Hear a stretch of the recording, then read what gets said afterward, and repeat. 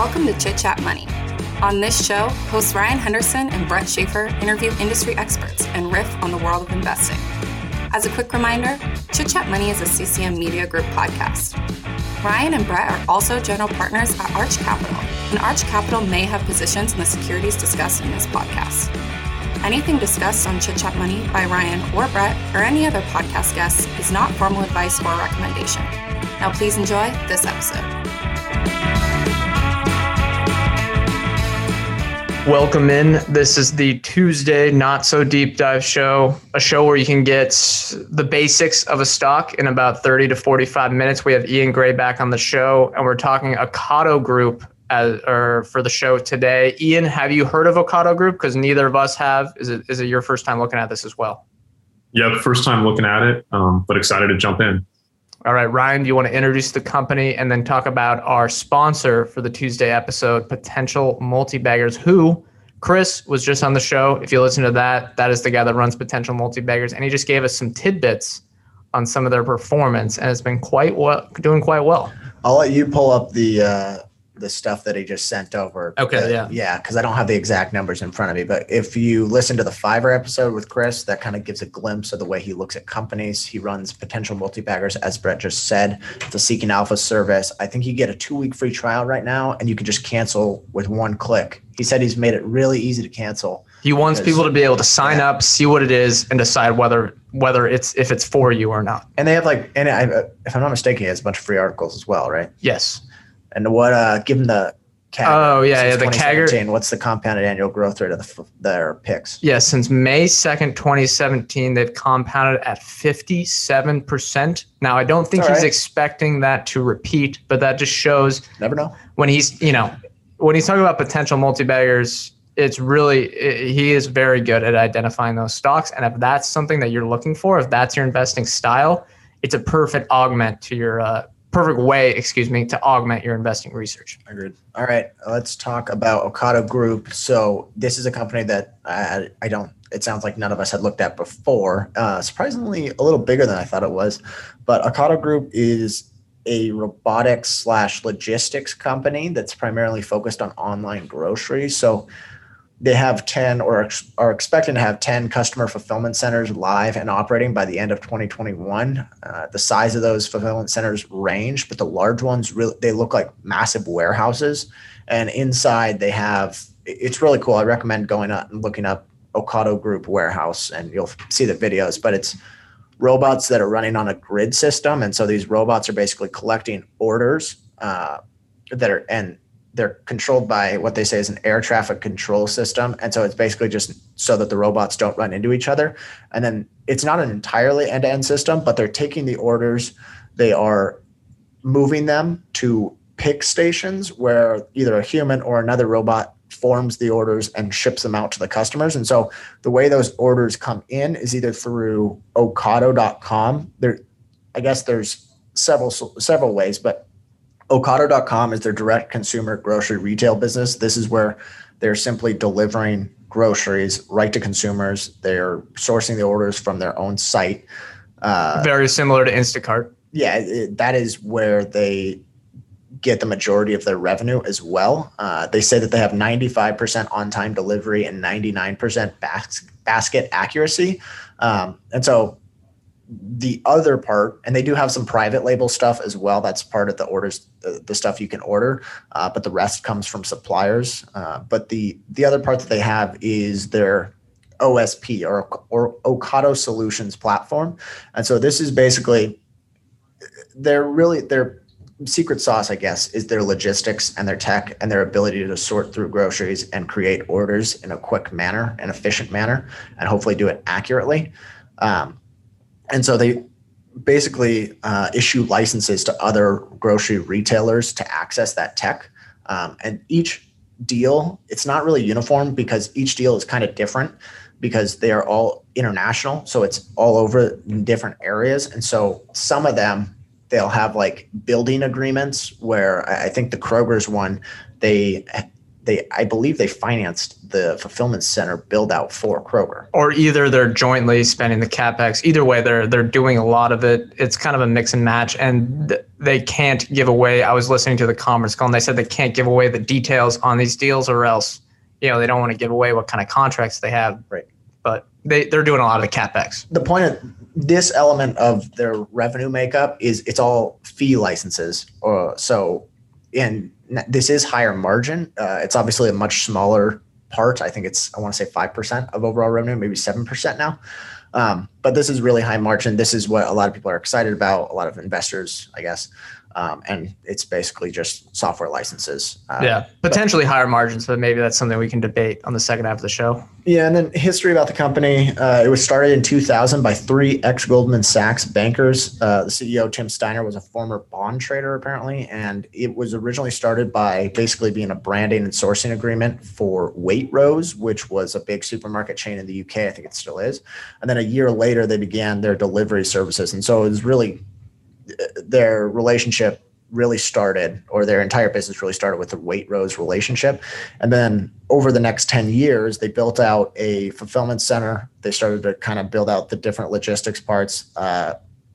They IPO'd or listed on the London Stock Exchange, which gave them a lot of capital that they needed. And then they began launching their own label products in 2010 as well. Other things that have happened in the last 10 years, they began signing a lot of commercial partners, especially they've really ramped things up in the last few years. They launched a 50-50 new venture with Marks and Spencer, which is a multinational apparel retailer. So and that's actually for the Ocado retail, the Ocado.com, that is now transitioned to a 50-50 deal with Marks and Spencer. I don't know why they did that. That's maybe something to research further if you own the stock, but that's kind of, I don't know, a way they maybe put some of the expenses or made a better deal for margins on that. Who knows? And then they've also signed, I think it's 9 new partners now, all on their OSP in the last few years, which is the solutions platform that we talked about. And they launched Ocado Zoom, which is their 1-hour delivery service in parts of London. So kind of ramping up a bunch of new things. And then what you want to talk about competition? Yeah, I'll hit industry and competition. Global grocery and food industry is over $10 trillion. So it's a huge market opportunity, as everyone knows, but grocery is a very low margin business. So of that $10 trillion, there's a lot less that is actually flowing through to profits for the grocers that are, Walmart or something like that might do over $500 billion in revenue, but their profits are a lot less than that. Over the next decade, grocery delivery is supposed to make up a larger portion of that. Some estimates have that as high as 20%, but those are kind of just predictions, and it's a bit of an unknown, but I don't know what to think of whether grocery delivery is going to keep growing. I think it probably will keep growing as a percentage of revenue. What do you guys think? Do you have any thoughts on that? I don't really have any thoughts on that, but it did jump from 7% to 14% from 2019 to 2020 as a part of due to COVID, and a lot of bets are that it's going to continue on that. Ian, do you have any thoughts on grocery delivery? Yeah, I think something like COVID it really helps people understand the value of online delivery. You get kind of a jolt that growth won't continue, obviously, at that pace going forward, but it gave a lot of exposure to the space. So people who may have not realized that they would enjoy online grocery have now learned it, and I think that that provides a lot of good opportunities for it going forward. Yeah, definitely a catalyst for them. I'll hit competitors for Ocado Retailer. This is going to be, Ocado Retail, and this will be in the United Kingdom. So there's Whole Foods, Able and Cole. You could argue maybe Just Eat, which is a company that we recorded with Brad that I think will be coming out next week. So you'll hear that next week. But Just Eat kind of competes with that, although I don't think they're more of restaurant and food delivery instead of grocery delivery. There's Tesco, Amazon Fresh, and Morrison's. So tons of competition with that. But then on the OSP side, they are really competing with grocers doing stuff in-house. I don't think there's anyone outside of maybe Amazon and Walmart for their own fulfillment centers that have this level of technology and automation within the warehouses. And it probably took a lot of convincing to sign Kroger up for this. There's not really any exact competitors, but you can kind of look at maybe like McLean Food Services is someone I found who is a distributor of food for grocers. There's Cranswick. I think that is in the UK, another grocery distributor, and then a ton of other smaller players. Really, when you're looking at the Ocado, like the OSP stuff, they're trying to be the fulfillment center basically for third parties, or helping with that with software and the hardware with all that. Anyone that's trying to help grocers by having them spend money to get products to customers faster is really competing with Ocado. So there's a ton of them, but there's not really anyone doing the exact thing that they're doing. And that's kind of the big opportunity here if they're building out their own market. All right, Ian, do you want to hit management and ownership? Yep. As Ryan was talking about, this company was founded by 3 ex-Goldman Sachs bankers. The only one that's still with the company is the current CEO, Tim Steiner. They also recently hired a new CFO at the beginning of 2021 named Stephen Daintith, who was formerly at Rolls-Royce. It looks like the former CFO is still involved to some extent, though, because he's on the board of a number of Ocado subsidiaries. So it looks like that there wasn't anything. This doesn't seem like it should be a red flag. It should seem like a growth opportunity potentially for the company. Let's see. The other thing about Tim that's kind of interesting is he's been awarded an OBE, which is Order of the British Empire, which is for people who have shown service to England or the United Kingdom. I don't know. It's kind of. Do we have to call him sir now? We have to call him sir. I don't think it's a sir. I'm not sure, but he's not knighted. He didn't get knighted. He's not knighted. He's just gotten the Order of the British Empire. So the chairman, I believe, is a lord. That's how you get introduced. And I was like, all right, this company is legit. He's a lord. He's the chairman. I don't know. That's just funny UK stuff. But sorry, continue. Yeah, exactly. It's interesting. You don't see things like that in the United States boards and management teams oftentimes. So just a little interesting note there. One of the founders left in 2010 and was sued by the company. I think they settled last year. Another one left in 2014, and that seemed to be a bit friendlier, but he is the only remaining founder. He was the UK's highest paid CEO in 2019 due to an approximately $70 million one-time bonus. So that's, we see that from time to time with some of these companies, but he definitely has been getting big bonuses. He's a little bit polarizing. I think there's some people, as many of these founders are, there's some people who don't necessarily like him the most. I think he is enjoying being one of the richest men in the UK, from what I can tell. But it's hard to argue with the results that the company has had over the last decade, particularly. He owns about 3% of the company. One other interesting note that I found digging in a little bit is that Kroger now owns about 6% of the company. And so there's some alignment there as part of that corporate deal. Yeah, that's really Brian. Yeah, you kind of interesting. Yeah, I didn't see that. So it's a good note that you caught that. And I would say within those lawsuits, they had some very aggressive language in the annual report that I think it was the ex-COO was, I don't know, that was the person that they sued and they won. And then they said something like, if anyone comes at us and is using our patents, illegally or is trying to copy our products, they will go down. And they were like, I was like, whoa, all right, you guys are not taking anything here. They talk a lot about it on the annual report, but their IP, their intellectual property, their tech is kind of their secret sauce. So they spend a lot of money and time with patent lawyers and trying to protect that IP. Yeah.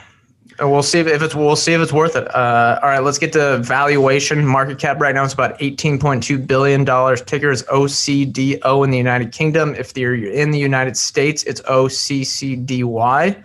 On the OTC markets in the United States, trailing price to sales of 5, trailing price to gross profit of 13.65. Although I think there's some distribution costs that they're not putting into cost of revenue that should probably be into cost of revenue. For example, in 2020, distribution costs were $900 million, but that is not included in cost of revenue. If I was an investor in this company, I'd probably make some contribution margin thing where you're including distribution costs, because I see no reason why that wouldn't scale with revenue.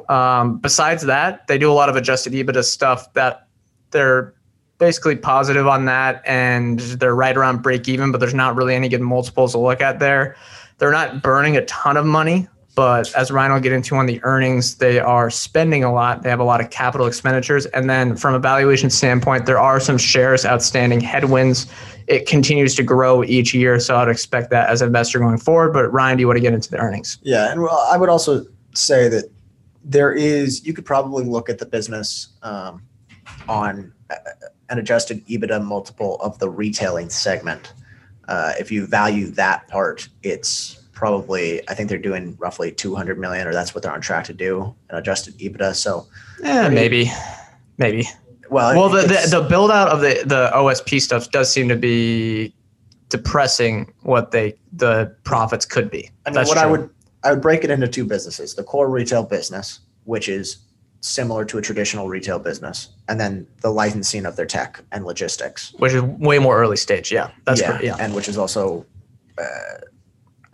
I guess maybe it isn't losing money, but I'll talk about sort of the first half and what we saw. So, in the first half of 2021, total revenue for the group, the entire company, was 1.55 billion.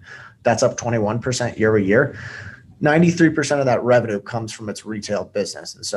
And I think that part was growing around 19% year over year. And the EBITDA margin on its retail business is about 8.5%. And they're using a lot of that cash to fund that, as well as some of the convertibles that they've recently raised to fund their other revenue drivers, like the OSP and their international solutions, which could kind of be lumped together. And then they report gross margins at about 41%, but distribution and administrative costs make up another 36% of revenue.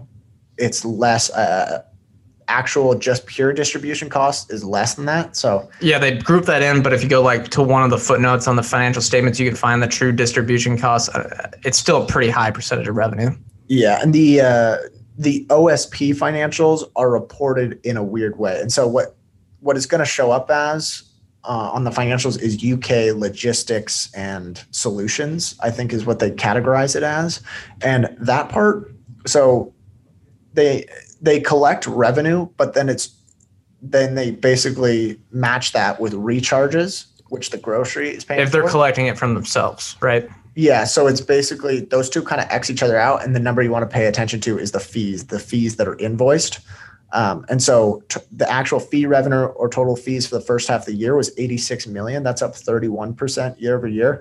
That portion had 41% EBITDA margins on it. So obviously just giving licenses to your platform is going to be higher margin than the core retail business. That's really all I had for the first half of 2021. Yeah, and I think they're going to be spending almost $1 billion in CapEx, I think. So there's a lot of capital investment that won't be on the income statement. So what about balance sheet and liquidity, Ian? Yep, that goes nicely right into the balance sheet. So they have cash of about $2.3 billion. And I will note their financial statements are all in British pounds. And so you'll want to do the conversion if you're looking for the US dollar amount. And part of that $2.3 billion has been raised a lot in the last couple of years. They've raised both convertible notes as well as just equity offerings. And so over the past year, they've raised over $1.3 billion.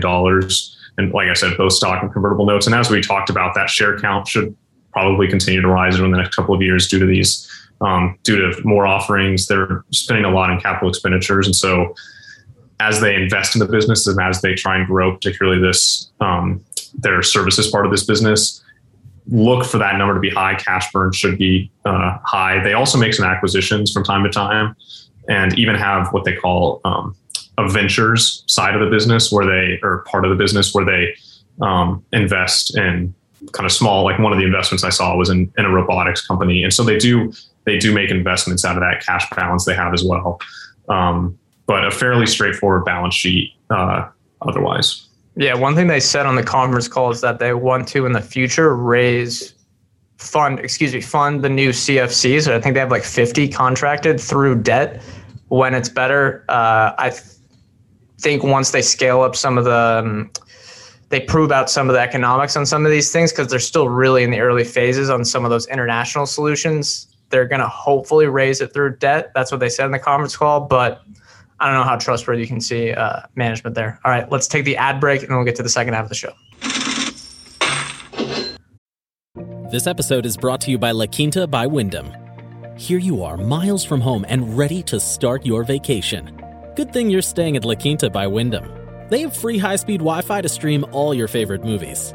And in the morning, get fresh waffles with their free Brightside breakfast. Or squeeze in a workout at their fitness center. Either way, you're ready to conquer the day. Tonight, La Quinta. Tomorrow, you triumph. Book your stay at lq.com. This episode is brought to you by KPMG. As a business leader, how can you innovate, build trust, and move forward in a digital era? KPMG can help by bringing together the right talent and technologies, generating insights that spark opportunities. To explore their thinking, visit read.kpmg.us/opportunities. Okay, welcome back. Next up, we have Anecdotal Evidence. This is a UK company, so we're probably not going to have much personally, but Ian, do you have anything for us?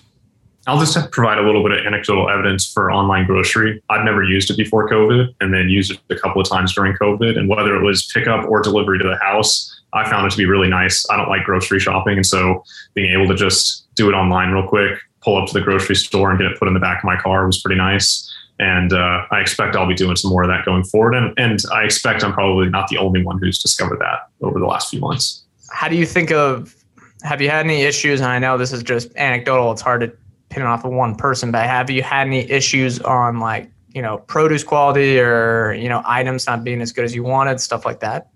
I haven't had any issues on quality. One of the issues I've had is ordering something and then it actually not being at the store. And so then different grocery stores deal with that differently. Sometimes they split up your order and say, hey, you can pick up this piece here and then you can pick up this other piece 6 miles away. And that's kind of annoying. Bull case for Ocado, they solved that's been the only issue I've had is kind of orders or the selection and actually fulfilling everything that I order rather than any sort of quality issues. Okay, that makes sense. Ryan? I don't really have any because Ocado, I believe, is only UK based, and they're just white label in the US. Yeah. So I've never used that. I don't really like online grocery. I'm not that tech savvy, I guess. But I would say if you're looking at the company, I recommend, and always take this stuff with a grain of salt, but looking at the YouTube videos that go through their warehouse, because it's kind of cool to see how the operations go and they kind of take you through what the steps are. The automation does look really cool. It looks a lot like an Amazon distribution center. So. Yeah, it looks cool. And it's one of those classic Business Insider videos. They always like to post those and they got some good overview of how it works. And I think Ocado Group has a good YouTube page as well. Sorry, Ryan, you have some? You get a good idea of the difficulty of the problem that they're trying to solve. You get a good idea of the CapEx required. Yes. For sure. Yeah. All right, I'll hit one. I was looking at some online reviews to try to get to see the competitors and stuff like that. And here were a few, and this is just one, but it's indicative of a lot of the ones I saw. They said, quote, since the Marks and Spencer deal, the standards have fallen quite dramatically, which I think that's a slight red flag. I think they saw a decrease in users on their Ocado retail thing. So that's a bit concerning going forward. I would be very concerned looking at that. That's something to research. And it also looks like they go through the same problems with all grocery delivery companies. There was a lot of complaints on bad quality, things about to expire, missed or wrong items, stuff like that.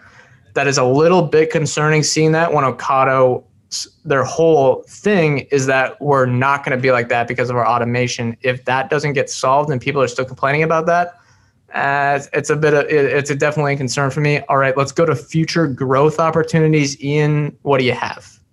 So I'm going to take a pretty simple one here, but honestly, I think just improving kind of what they've been doing and just trying to expand more and more into these solutions, both in the UK. I think the UK makes more sense to just continue to try and expand there because of their familiarity with that market. And I do like a lot of the international deals that they're doing, but I think as online grocery continues to grow, that just provides a good tailwind that they just need to continue to capture that market. And I think there's a risk in getting too spread out and too unfocused about what they're doing. And I think as much as they can, just continuing to grow that piece of it and staying, because I fear that if they take their eye off the ball, they're going to miss these tailwinds that really are helping propel them forward. And so if they can really focus on grocery, continue to expand their market share within the UK and continue to expand the adoption rate, that I think that's the primary growth opportunity that they should be focused on and that investors should also be focused on. Yeah, Brian? Yeah, sorry. I'm looking up a figure here to see their customer count. And it looks like their active customer base declined by about 15% from 2019 to 2020. So yeah, there was some chart that I saw and I was like, oh, yeah, I don't have the exact numbers, but yeah, that doesn't sound great. Yeah, and so I'm kind of torn on my future growth opportunity because part of me is saying that for the long term, a great growth opportunity is that the logistics and the tech of being able to sort through different items and inventory could apply to other verticals beyond grocery. But I think there's still room for them to improve on the actual grocery in the short term. And I don't think they should try to be spread too thin. I don't think they should go after a whole bunch of different verticals at once, because then they're going to lose sort of their core customer value proposition. And I guess maybe we saw that with the customer decline.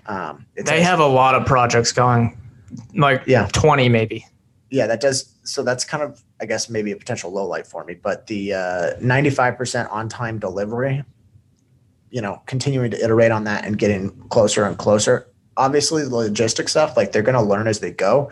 And if you I went and listened to a podcast with the old CFO, and he talked about the evolution of the company and how it's constantly gone. You learn as time goes on all the different problems you're going to have. And that's a testament to the logistics issue that they're trying to solve. So just continuing to kind of improve that out, and then maybe long-term applying it to other verticals. Yeah, for sure. I'll hit mine. I took the easy one, the international solutions. This is the one where they're signing a ton of partnerships for the CFCs, which is the customer fulfillment centers, I think. Or, those are just the third-party things. If you see CFC, that's what that means. They have the big deal with Kroger and then other grocers around the globe. They're seeing rapid revenue growth there, and it's going to be slow, but it's almost like it's really booked to happen as long as those grocers have the demand that they're expecting, which is nice.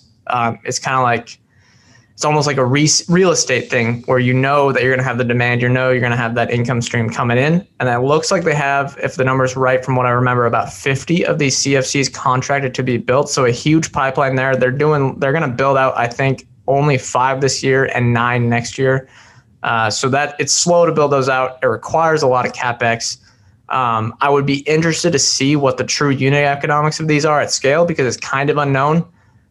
If they're strong, that's a great opportunity here, but that is definitely a risk where, and this will transition well to the highlights and lowlights. It is unknown whether these billions in spend is going to actually help and get a good ROI here. But let's transition to highlights and lowlights. Ian, what do you like? What do you dislike about this business? My major highlight here is that the business just makes sense to me. It seems like a fulfillment platform for these grocery stores is a needed service, that more and more people are desiring good, efficient, fast online grocery. And so to the extent that they can provide that service to grocery stores across the world, I think that business model makes sense to me. The other highlight I have is just the lucrative contracts. Like you discussed earlier, Brett, we don't have a lot of information on what those contracts look like exactly.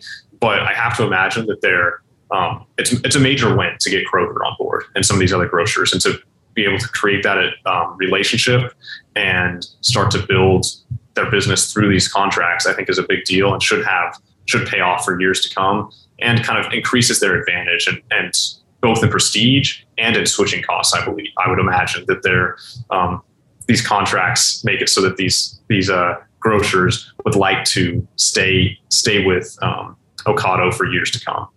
A couple of lowlights for me, I'd say the big one is competition.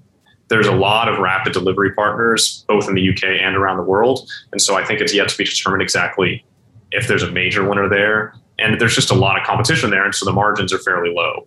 And you have to provide a lot of services and a lot of speed and efficiency and cost savings for people to really win those markets. I'm worried about the patent technology. Or how much they are focused on their patents. Whenever there's a business that sees patents as essential, that makes me a little bit worried. Just because I feel like there's so many ways to work around that shouldn't be I don't want that to be the primary focus of my management teams. In most cases, I'd rather have them focused on execution rather than protecting intellectual property. And they seem to both both with the lawsuits against the former COO and against another firm. I believe it was based out of Sweden. They really are trying to. It seems like they're exerting a lot of energy to protect their patents when I'd rather see them focused on execution. The other low light I'll have is we haven't seen a lot of competition in the platform and their services piece of it. And I know it's lazy, but I wonder about Amazon, because it seems like with Amazon's logistics expertise and their fulfillment centers around the world, that just like they've created this third-party seller platform for sellers and distribution on Amazon and more generally, I wonder if at some point Amazon could transition into more of this grocery fulfillment, more widespread for SaaS service as well. It seems like the grocers may not be interested in that because of competition with Whole Foods and Amazon.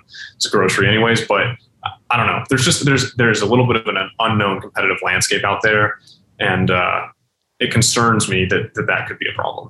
Yeah, when I was looking at competition and researching that, Amazon was definitely the first big threat I thought of, at least in the United States. Ryan, what do you have for highlights and lowlights?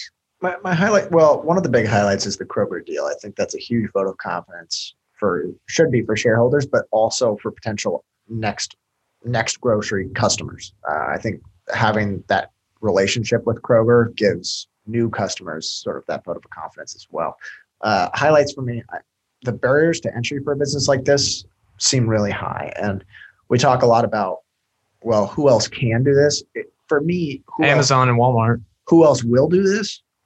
Not a lot of people. The only people that I think should practically spend money on this probably are Amazon and Walmart. And we saw I think it was 2 years ago, Amazon bought a logistics company for their Whole Foods deal, and they made it exclusive. So that logistics company or the robotics company had deals with a bunch of other retailers in place, and they got rid of them and made it exclusive to Amazon. So I think the threat of them licensing that stuff is low. I would see Amazon or Walmart not being very they're not. Amazon's retail agnostic, I guess is maybe the word. Yeah. Say it. Well, Amazon bought out Kiva Systems. I don't know. I think it was longer than 2 to 3 years ago, but that is correct. They have very similar.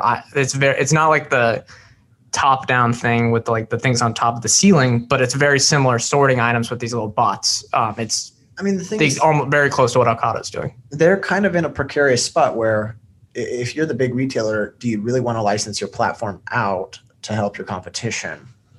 Yeah, that could prove an opportunity for Ocado, but we'll see. Sorry, keep going. And then also I would say that the hardest part of their seems like a really difficult business to create. And I think the hardest part is kind of behind them for Ocado. They've been able to raise capital. They've been able to build out the fulfillment centers. I think that the CFO, the ex-CFO, when he was on this interview, was talking about they had a few make or break moments where it was they were building out their second fulfillment center, and they finally, they broke through. They raised the capital they needed, and that's kind of behind them. And now they have enough cash and proven, I guess, not great economics on their retail business, but some adjusted EBITDA in there. Lowlights for me, I think they're going after too many verticals right now. They're really kind of taking a horizontal approach, and it feels like they're spread too thin, especially. And they're also trying to vertically integrate in this one specific thing too. So it's like you're going after so many things. Yeah, and it wouldn't worry me if active customer count didn't decline in a year when I would have thought it would be essential. Mm-hmm. Like so many people would be going to a service like this, and active customer count declined. It feels like that has to do with the quality of the product that they're getting. Or they weren't able to meet the demand. It could also be it as well. I wouldn't be concerned if a company like Amazon or a huge company that has established cash flows is doing all these other bets. But for a company like Ocado to have all these like robotics, 3D printing, vertical farming things, they have an autonomous vehicle thing. I don't know. It seems that's a low light for me as well. Agreed. Yeah. Highlights for me. I agree with what Ian said. I think the customer lock-in with these third-party thing is strong. I'm speaking not for Ocado retailer, but for the OSP here. I do like the third-party solutions thing. If they can get solid unit economics there, I think that's a good business. But they got to prove it out. Lowlights, this is going to require billions in R&D and CapEx. I'm not sure what the return on that spend will be. I think it could be good, but it's also, if it's not, like, it's just a zero, or you're not getting any value created to shareholders. Ocado Retail is not a business I would really want to pay up for. It doesn't seem like a good business. And then I do not like, again, we already talked about this, but like the, quote, other bets stuff, I would be concerned about them scattering their focus. Those are the big concerns I have. Let's move to bull case, though. Ian, what do you think has to happen for this to be a good investment going forward? Yep. I think the major thing is they get first mover advantages, and it leads to OSP becoming the dominant platform for these customer fulfillment services. And that retailers around the world or grocers around the world use that platform. And that's dependent on them providing enough value that grocery chains around the world choose to use them rather than build their own in-house solutions or cobble together some other solution from a variety of providers. So that for me is what really makes this a winning investment, would be OSP just really becoming a dominant platform. Yeah, Ryan? Yeah, I think OSP fee revenues need to reach probably $1 billion for this to look like a great investment. And maybe beyond that. I think I'd say with good margins. Yeah, it looks like the margins on OSP are pretty good. The other thing right now, I mean, it says like 350 something million, but I would imagine right now they're probably doing somewhere around 200 million in revenue, close to that, on this fees for the full year 21. And a lot of it's contracted out. Yeah. So hopefully it'll just steadily grow. Yeah, I would, that number might be wrong. So I guess don't quote that, but, if you're just treating it like a retailer, this is a premium valuation, like 100%. Most retailers do not trade at 5 times sales, but this OSP element, if it becomes a much bigger and bigger part of the business, that's the bull case. Yeah. That is a huge advantage, and every grocery retailer wants it. Yeah, and I think if you're going to be an investor in this company, you can't expect rapid growth just because you'd have to maybe underwrite double-digit growth for a long, long time, because there's just no way to build out these things rapidly. It's going to be, 5 a year, 10 a year, or whatever. You can't just onboard all these customers all at once. It's a complicated process. It reminds me of the quote. There's like that Buffett quote of, you can't have a baby in a month by getting 9 women pregnant. This is one where it just takes natural time. And if you go too fast, you could also end up messing up your own business.